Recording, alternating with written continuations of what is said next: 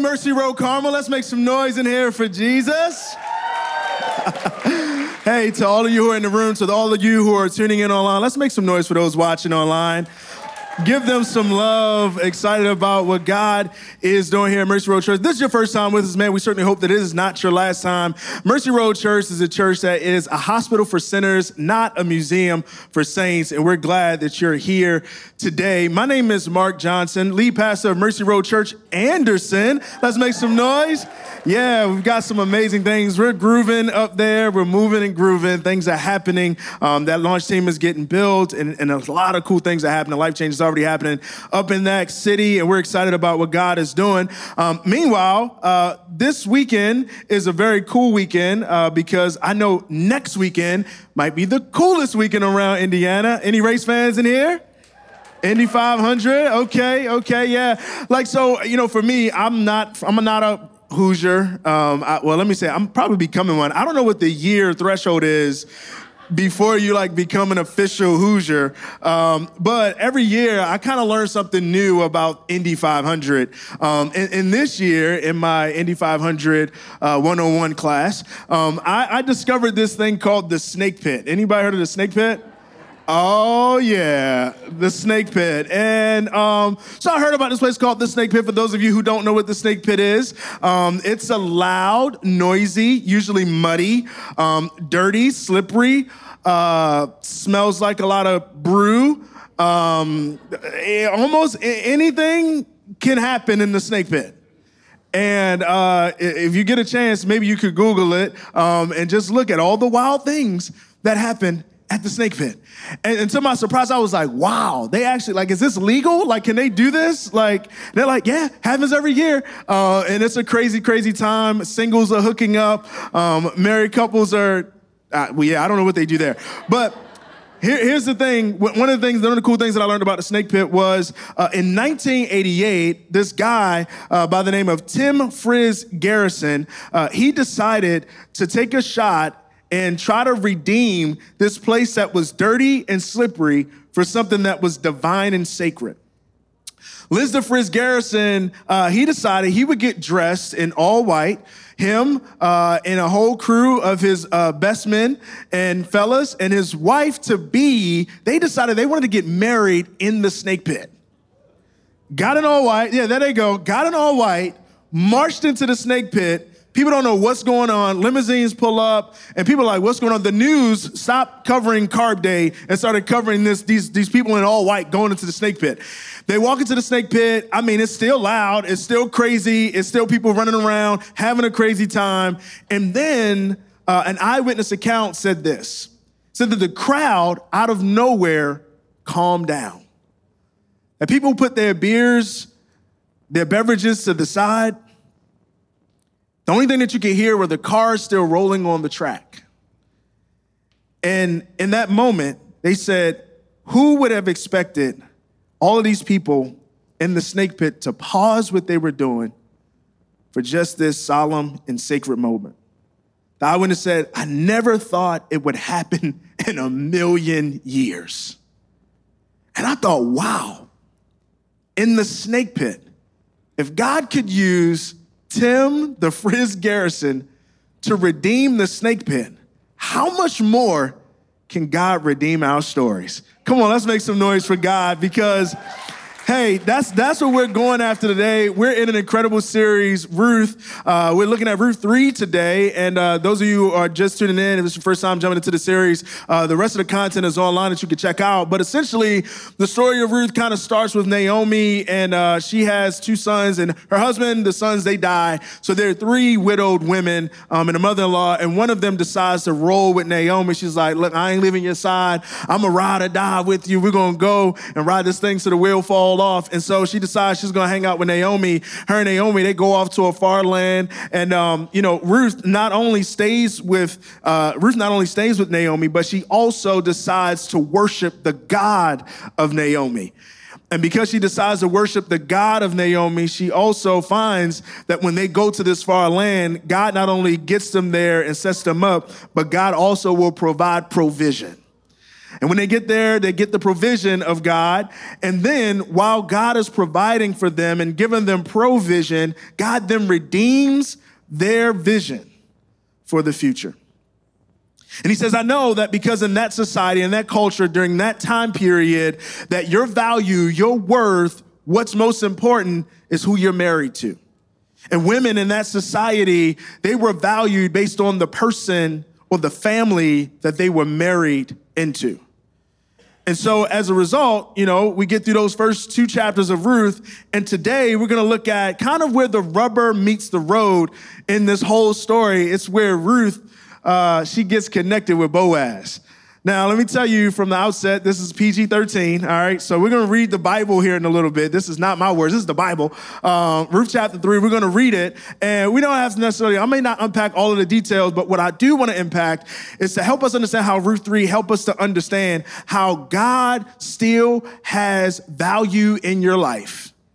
And that is worth taking a shot because God can redeem your story. All right? Let's jump into the Bible. Y'all ready to hear from the Word of God?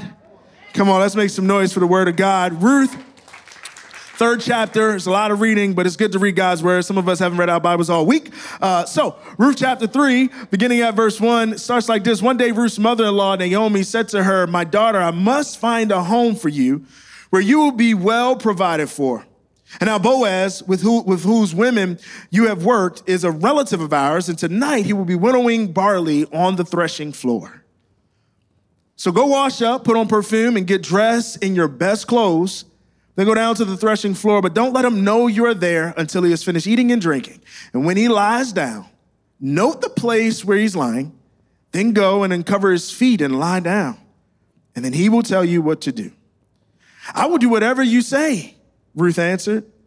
So she went down to the threshing floor and did everything her mother-in-law told her to do. So when Boaz had finished eating and drinking and was in good spirits, he went over to lie down at the far end of the grain pile.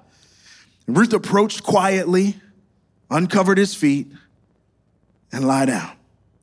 And in the middle of the night, something startled the man, and he turned, and there was a woman lying at his feet. Who are you? He asked. And she says, I'm your servant, Ruth. Spread the corner of your garment over me, since you are guardian redeemer of our family. The Lord bless you, my daughter, he replied.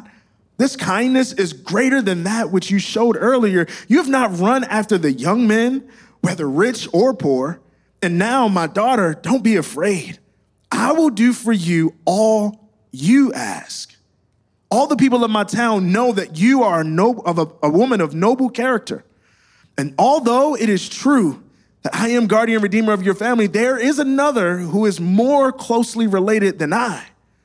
So stay here for the night, and in the morning, if he wants to do his duty as your guardian redeemer, good, let him redeem you.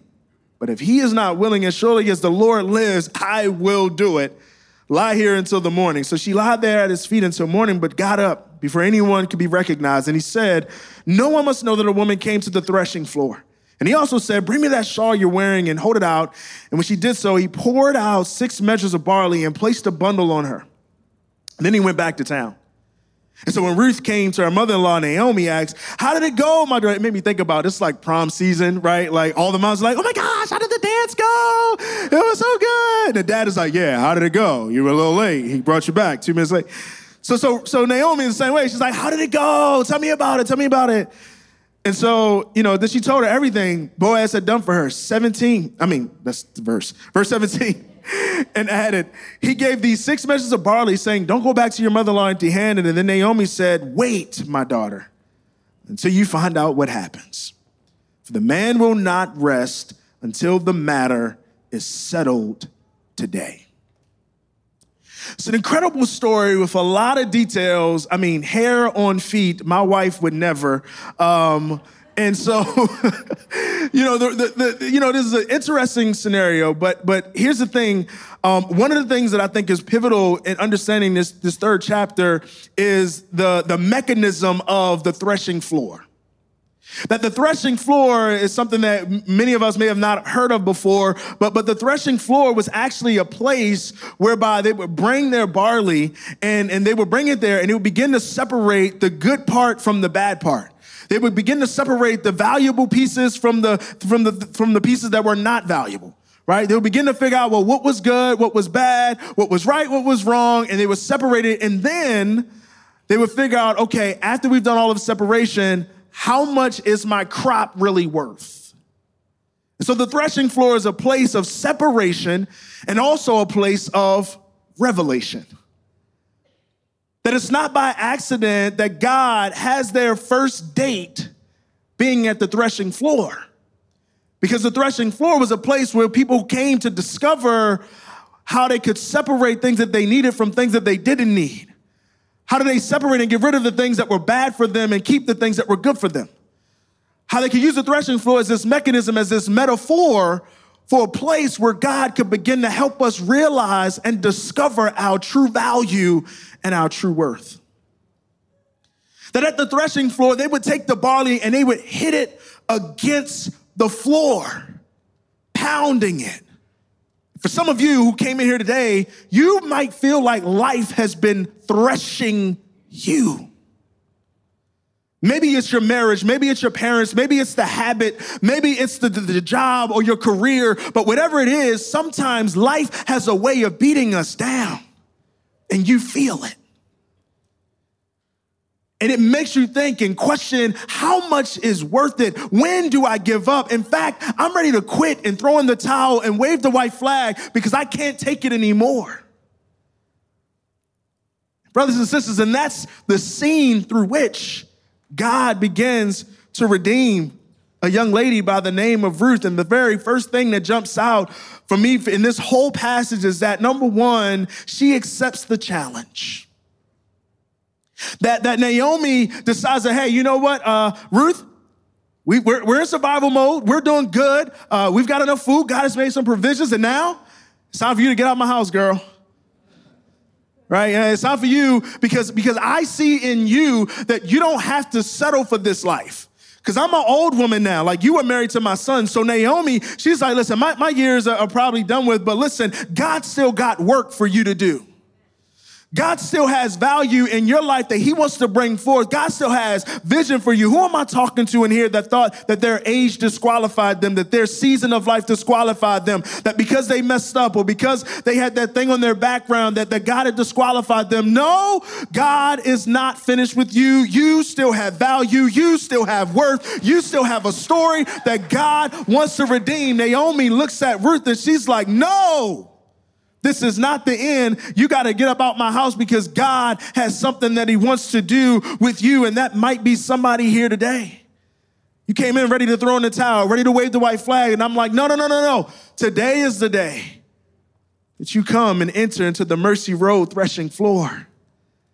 And God is not going to allow you to leave here with the same perception and perspective of what your value and what your worth is, because you still have something that's worth redeeming. And Naomi, she sees that in Ruth. And when she sees that in Ruth, I love it because Ruth has an opportunity to decide to decline the offer. Look at what she says in verse number 5. It says this: I will do whatever you say. I will do whatever you say. Here's the thing. They're comfortable. They've been through a lot. They've gone through some stuff. They're literally walking around in mourning clothes. Not like what you wear on Saturday morning. No, that's not what I'm talking about. I'm talking about these are literally garments that people would wear when they were going through grief because of the loss of a loved one. Mourning clothes. But at the moment, they found some provision and things are going cool. They're in survival mode, right? They're not in struggle mode, but they're in survival. They're surviving. Right? They're not living high on the hog. They're not eating steaks every night, right? They're eating ramen noodles, but it's good. They got the pantry full of some grain and some things that have been provided for them, and they're comfortable. And Ruth, in that moment, she could actually decline and be like, nah, I don't need a man. I've been down that path. I've done that. I don't need to be married. I don't need to do any of that. And Naomi could have been like, she couldn't even have been looking for the future and looking for something that's better. See, that's why you got to be careful who you surround yourself with. Because, see, you need to be able to surround yourself with people who can see the best in you when others see the worst in you. You need to think about the people that you surround yourself with and the social networks that you're a part of. And think about, how do they see the best in me when others only see the worst in me? But no, Naomi saw more in Ruth. And Ruth, because Naomi had nurtured a relationship with her as such, she immediately said, you know what, whatever you say to do, I'm going to do. I wish sometimes we could be like that with God. Because how many times have God told us what to do and we like, that's cool, but I'm going to do my version of it. God, that's cool, but you told me to take 3 steps, but I'm going to take 2.5. You told me to say no to that promotion because you knew that the promotion would give me more money, but it would take away more time from my family, and I shouldn't have done it because I thought I had a better plan. But that's not what Naomi does. That's not what Ruth does, rather. Ruth says, you know what, I'll do whatever you say for me to do. And here's the thing, it's easy for us to know that Ruth could have been she was in a place of brokenness. These are women who know that their value in society is based on what they have. But here's what I love. They don't allow their brokenness to create bitterness. Because they could have been done with love. I'm talking to some people right now, some people that's watching online. You might feel like you're done with relationships because the marriage, the last one that broke up and the last divorce was so bad and the last breakup and the last issue and the last abuse that you suffered, you're done with it. The last job was so bad. The last time I tried to discipline my kids, the last time I tried to keep up with people, I was hurt so bad. I was broke so bad. I'm bitter and I don't want to go back there. I don't want to go in there. But watch this. Don't let your bitterness create brokenness. Let your brokenness create betterness in you. See, because God has a way of using your brokenness. I had a friend, we were playing basketball, and he came down on his leg in a very awkward manner, and he fractured his leg. And I mean, it was like a really bad fracture. It didn't break. And then he got carted off the floor. He went to the doctors. I remember calling him later on that night, like, dude, what happened? Like, are you okay? He's like, man, the doctor said I need to break my leg. I'm like, what? I thought it was just a fracture. He's like, yeah, it is a fracture, but the doctor says he needs to break it. Why would he break your leg? Like, it's not broken. What that doesn't make sense. He says, well, he told me that if he breaks my leg, it's actually going to heal and be stronger than what it was before it even was fractured. And sometimes God wants to use your brokenness so that God can come in and use that brokenness so that you can be built better, so that you can be built stronger, so that he can begin to build some foundational principles and tenets in you that God can begin to leverage and use so that he can bring glory to him. But Ruth doesn't allow her bitterness or her brokenness to create bitterness. But the brokenness actually leads them to a land where God is setting them up for better. Listen, somebody here needs to know that God is setting you up for better, that you go through the brokenness, you go through the hurt, and you go through this trial and the tribulation because God is trying to work something out in you. He's trying to get something out of your life. Many of us are like that grain on the threshing floor. We've got things that are attached to us that's preventing us from getting to where God would have us to be. But the question is, will you accept the challenge? Naomi put a challenge in front of Ruth. She said, I believe that God has something for you, but do you want it? Do you want to take the leap of faith? Do you want to try again? Do you want to send your resume a 15th time? Do you want to make the call? Do you want to respond to the direct message? Do you want it? And are you ready to accept the challenge? And that's what's so beautiful about this passage, because Ruth, she accepts the challenge. And here's the thing. Some of us may feel like we've given up on God, but you should know that God has not given up on you, that God still believes in you. God still sees you. God still loves you. And God still has a plan for you. The question is, will you accept the challenge? And I like it because Ruth, she accepts the challenge and she decides to go the same exact route that Naomi lays out for her. And she says to her, listen, I love it because it shows us that obedience is better than sacrifice. That they've already been living sacrificially, but listen, when God commands you to go, you need to go. So she accepts the challenge and she goes. And here's the second thing that jumps out. Is that once she goes, I love it because it shows that before she even made the decision to accept the challenge, she was already doing this thing. She was applying godly wisdom. She was applying godly wisdom, and this was happening even throughout the passage and even before the passage in chapters 1 and chapter 2. Look what it says in verse 9. I love it. It says, who are you, he asked. Like, this is funny because she was already a worker of his. He knew who she was because she worked for him. She worked in his field. It's not like she was like a foreign person. But if you remember, Naomi was like, look, you can't go see Boaz smelling like this. Right? Go back and read it, right? She said, go take a shower. Go wash up. I can smell your underarms over here. So go ahead, take a shower, right? Put some perfume on. Put some nice, get some nice clothes. Get your nails done. Get your hair did. Get all of that. Get fly, get fancy, and go check out on Boaz. And what happens is Boaz wakes up, and he's like, what? Who are you? Like, I've never seen you before, because he's probably only seen her in work clothes and in morning clothes. But now he's seeing the same exact person who's being represented differently. Let me tell you, God wants to represent you. That people who saw you in a season when you were down, when you were out, when you were dealing with anxiety and depression, listen, God has a way of representing you to the same people who saw you down. They're going to have to see you when you're on your way up. Who am I talking to in here today? You know that God can represent you. That you don't have to be known for the person who's dealing with all of the issues and the emotions and the stories and the chatter. God can represent you. He represents Ruth in front of Boaz to the point where he asks, who are you? And watch what it says. I am your servant Ruth. And I like Ruth. Ruth gets straight to the point. She not beating around the bush. She's like, spread the corner of your garment over me, since you are guardian redeemer of our family. Now, when she says spread the corner, what that means is she's basically saying, will you marry me? Now, this get a little funny in culture, right? Because now recently you kind of see on social media, like you see women who propose to men. I thought that was like something brand new. Like, I thought that never happened in history. And then I'm reading, I'm like, oh, wow. Ruth kind of was like, hey, put a ring on it. What, this is the first time. And I'm like, man, this is wild. But watch his response to her, which tells you more about Ruth than even her question. Verse 10, the Lord bless you, my daughter. This kindness is greater than that which you showed earlier.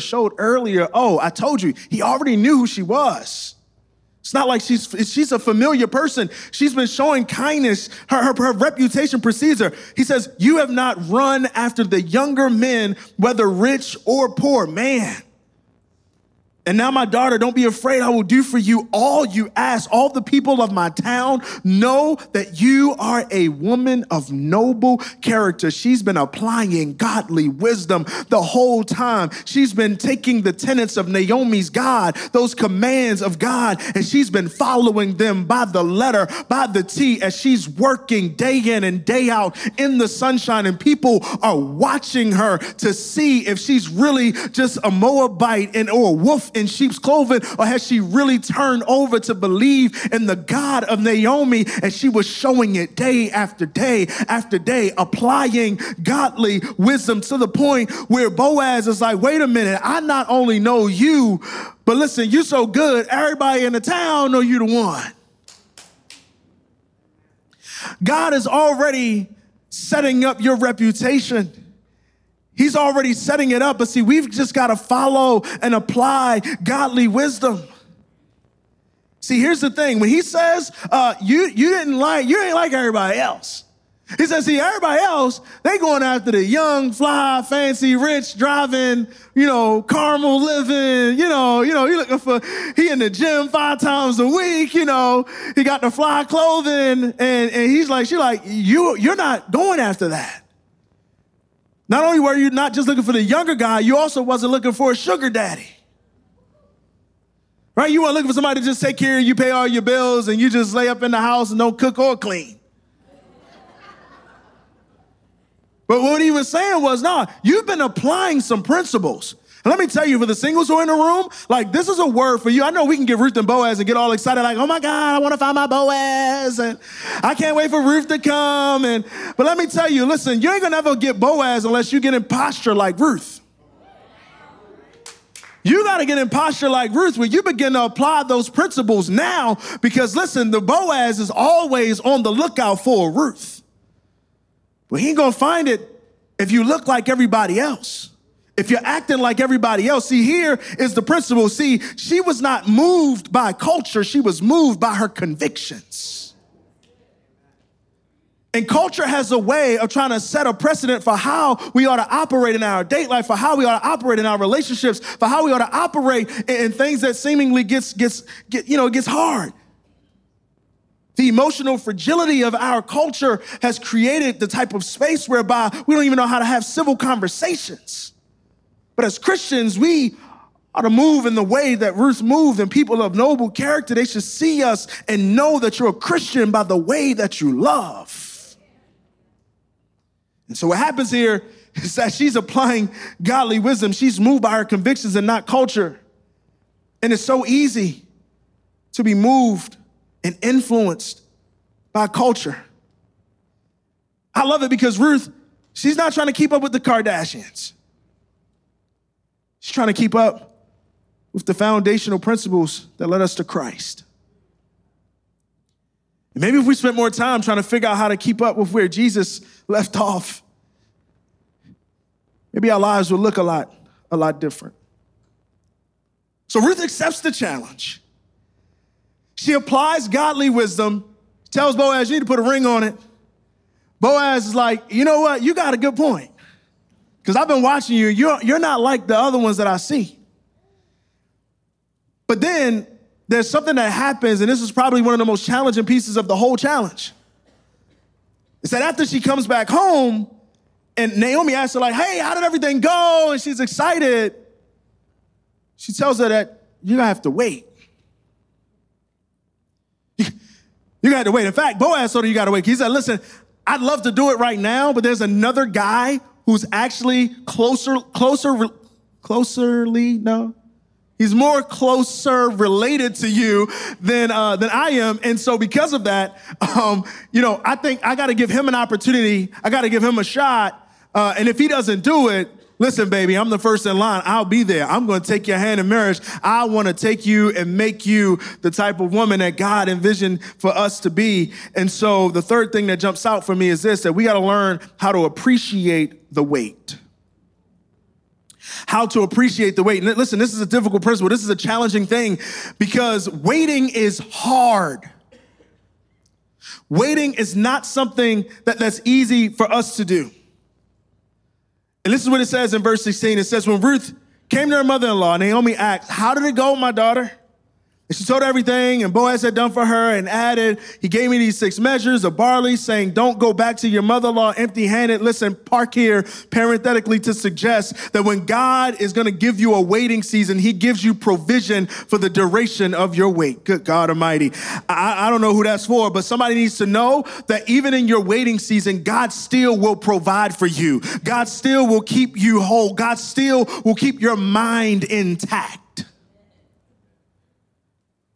And he says, don't go back to your mother-in-law empty-handed. Verse 18, then Naomi said, wait, my daughter, until you find out what happens, for the man will not rest until the matter is settled. Listen, waiting is hard, but it's worth it. And I know that's not something that we love to talk about in our culture because we'd like to get it now, quick, fast, and in a hurry. But here's the thing, we need to learn how to appreciate the wait. Because when we don't appreciate the wait and when we begin to want to rush, let me tell you something. When you rush, what you're saying is, I don't trust.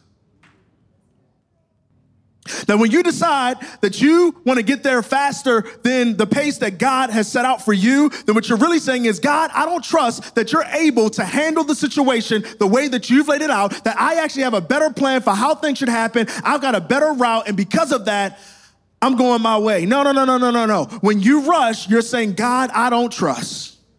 God, I don't believe you're big enough. God, I don't believe you're strong enough. God, I don't believe you can get me out of this. God, I don't believe you got something better for me waiting at the other side of the tunnel. In fact, I don't have time to wait. And waiting is so hard because you could be waiting for something for 5 minutes, but it feels like it's 15 hours. And I love it Because Naomi, what she's really doing is she's hedging the anxiety. The reason why Naomi tells her to wait is because she knows that Ruth has already come back, and Ruth is excited. She's like, oh my God, he's gonna marry me, I'm about to get married. And she's like, wait. And what she does is so smart. She says, you wait, and while you're waiting, he won't even be able to sleep. He won't even be able to sleep and rest at night. But I want you to know that you have value too. That you are just as important in this equation. And I told you that the wait and on the threshing floor, what God is doing is separation and revelation. But the separation and revelation, it takes place over time. It takes place over a season. It takes place at the threshing floor.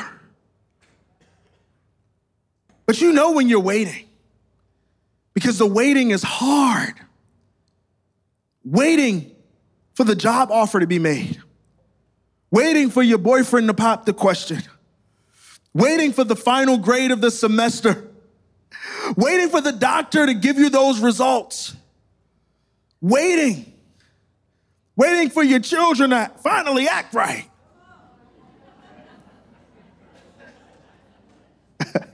Struck a chord there. But I tell you, we have to learn how to appreciate the wait, because the wait is designed to help you get through the junk in your life, to help you separate who's good in your life, who's needed in your life, or who are the people that just want to gossip about your life. It helps you to separate the people who are for you, the people who are praying for you, the people who see the best in you. It gives you time for you to really counsel and listen and hear from God. It gives you an opportunity to gain a revelation.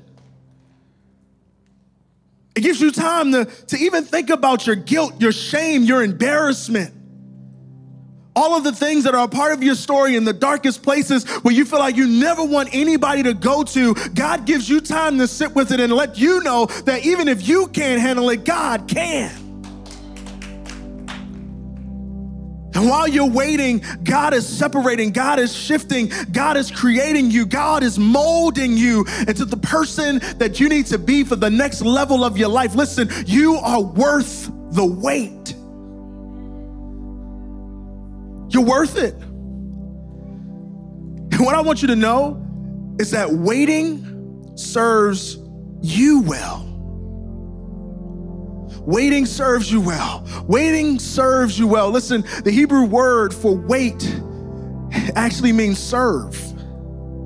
That to wait is not to sit on your hands. The wait is not to just sit like a bump on a log, like the Silence of the Lamb. But like wait means you ought to be serving God. You ought to be worshiping God. You ought to be offering up your services to help other people, to figure out how you can get on mission with God. Listen, waiting means that you should serve. That's why waiting serves you well. That's where we get the word waitress from.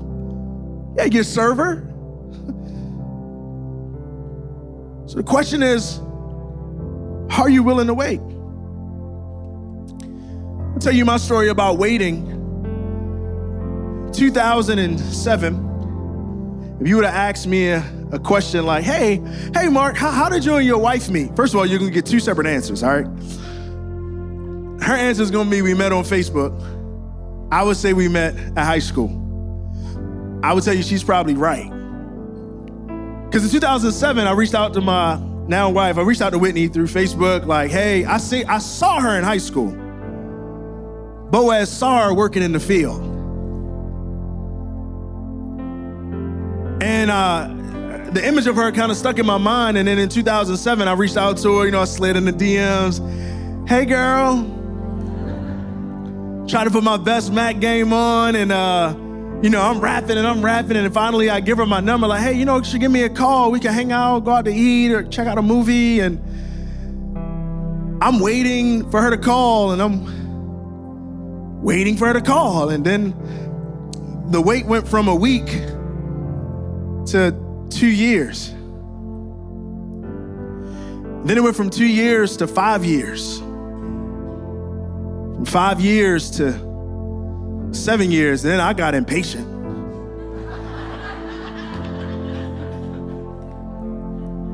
But what happened happened was during that time period of those 7 years, I ended up going, and God had done some incredible things, because in 2007, I was still in undergrad. I wasn't even thinking about preaching. I was far from a preacher, as a matter of fact. And at that time, you know, what I wanted at that time is completely different than what God was working in me and through me. 2014, 7 years later, I get invited to preach at this church on the west side of Baltimore. And when I go in there, I come out from the back and I sit in the front row, and there's like this angel singing on the praise team, and it was Whitney. And literally, I was like, who are you? Like, I was literally like Boaz, because the last time I saw her, she didn't have these like nice little blonde streaks in her hair. So I'm like, what? She took a shower, you know? She put on some perfume, and so I at this church, and I'm like, okay, God, I thank you, because boom. So I go back to the place she dropped me off at, the threshing floor called Facebook, and I hit her back up. I said, hey, you know, I understand, like, you know, we all make mistakes.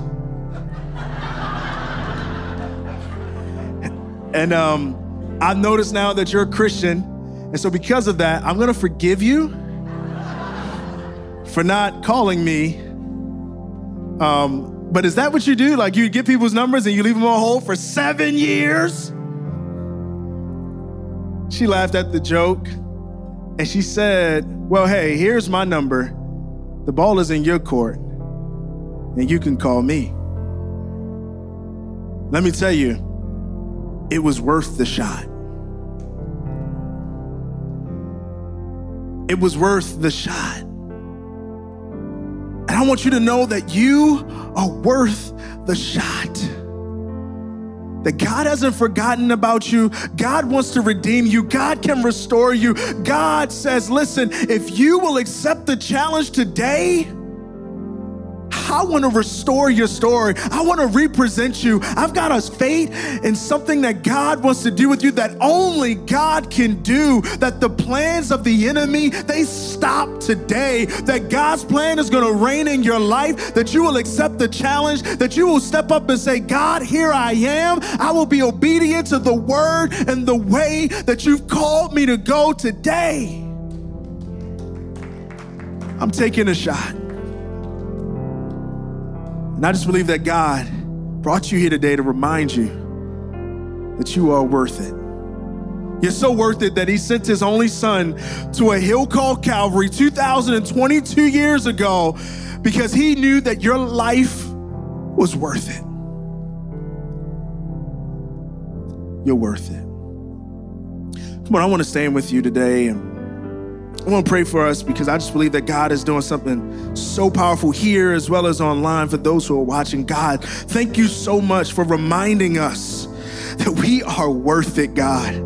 That you have so many things that you want to do for us. You have plans for us, plans to send us and not to harm us, God. Plans for a hope in the future, God. God, you're reminding us, God, that you are worth it, God. That we, if we wait on you, that we shall mount up on wings as eagles, that we shall run and not be weary, that we shall walk and not faint, God, because when we wait on you, we see you restoring, we see you recharging, we see you renewing, we see you reuniting families and bringing homes together, God, and redeeming stories and calling people out of their sin into a life filled of eternal life in grace and mercy. So today, God, we pray that we not only hear from you, but that we're okay with accepting the challenge, because we're worth it. And we know that it's worth waiting on you. In Jesus' name, amen.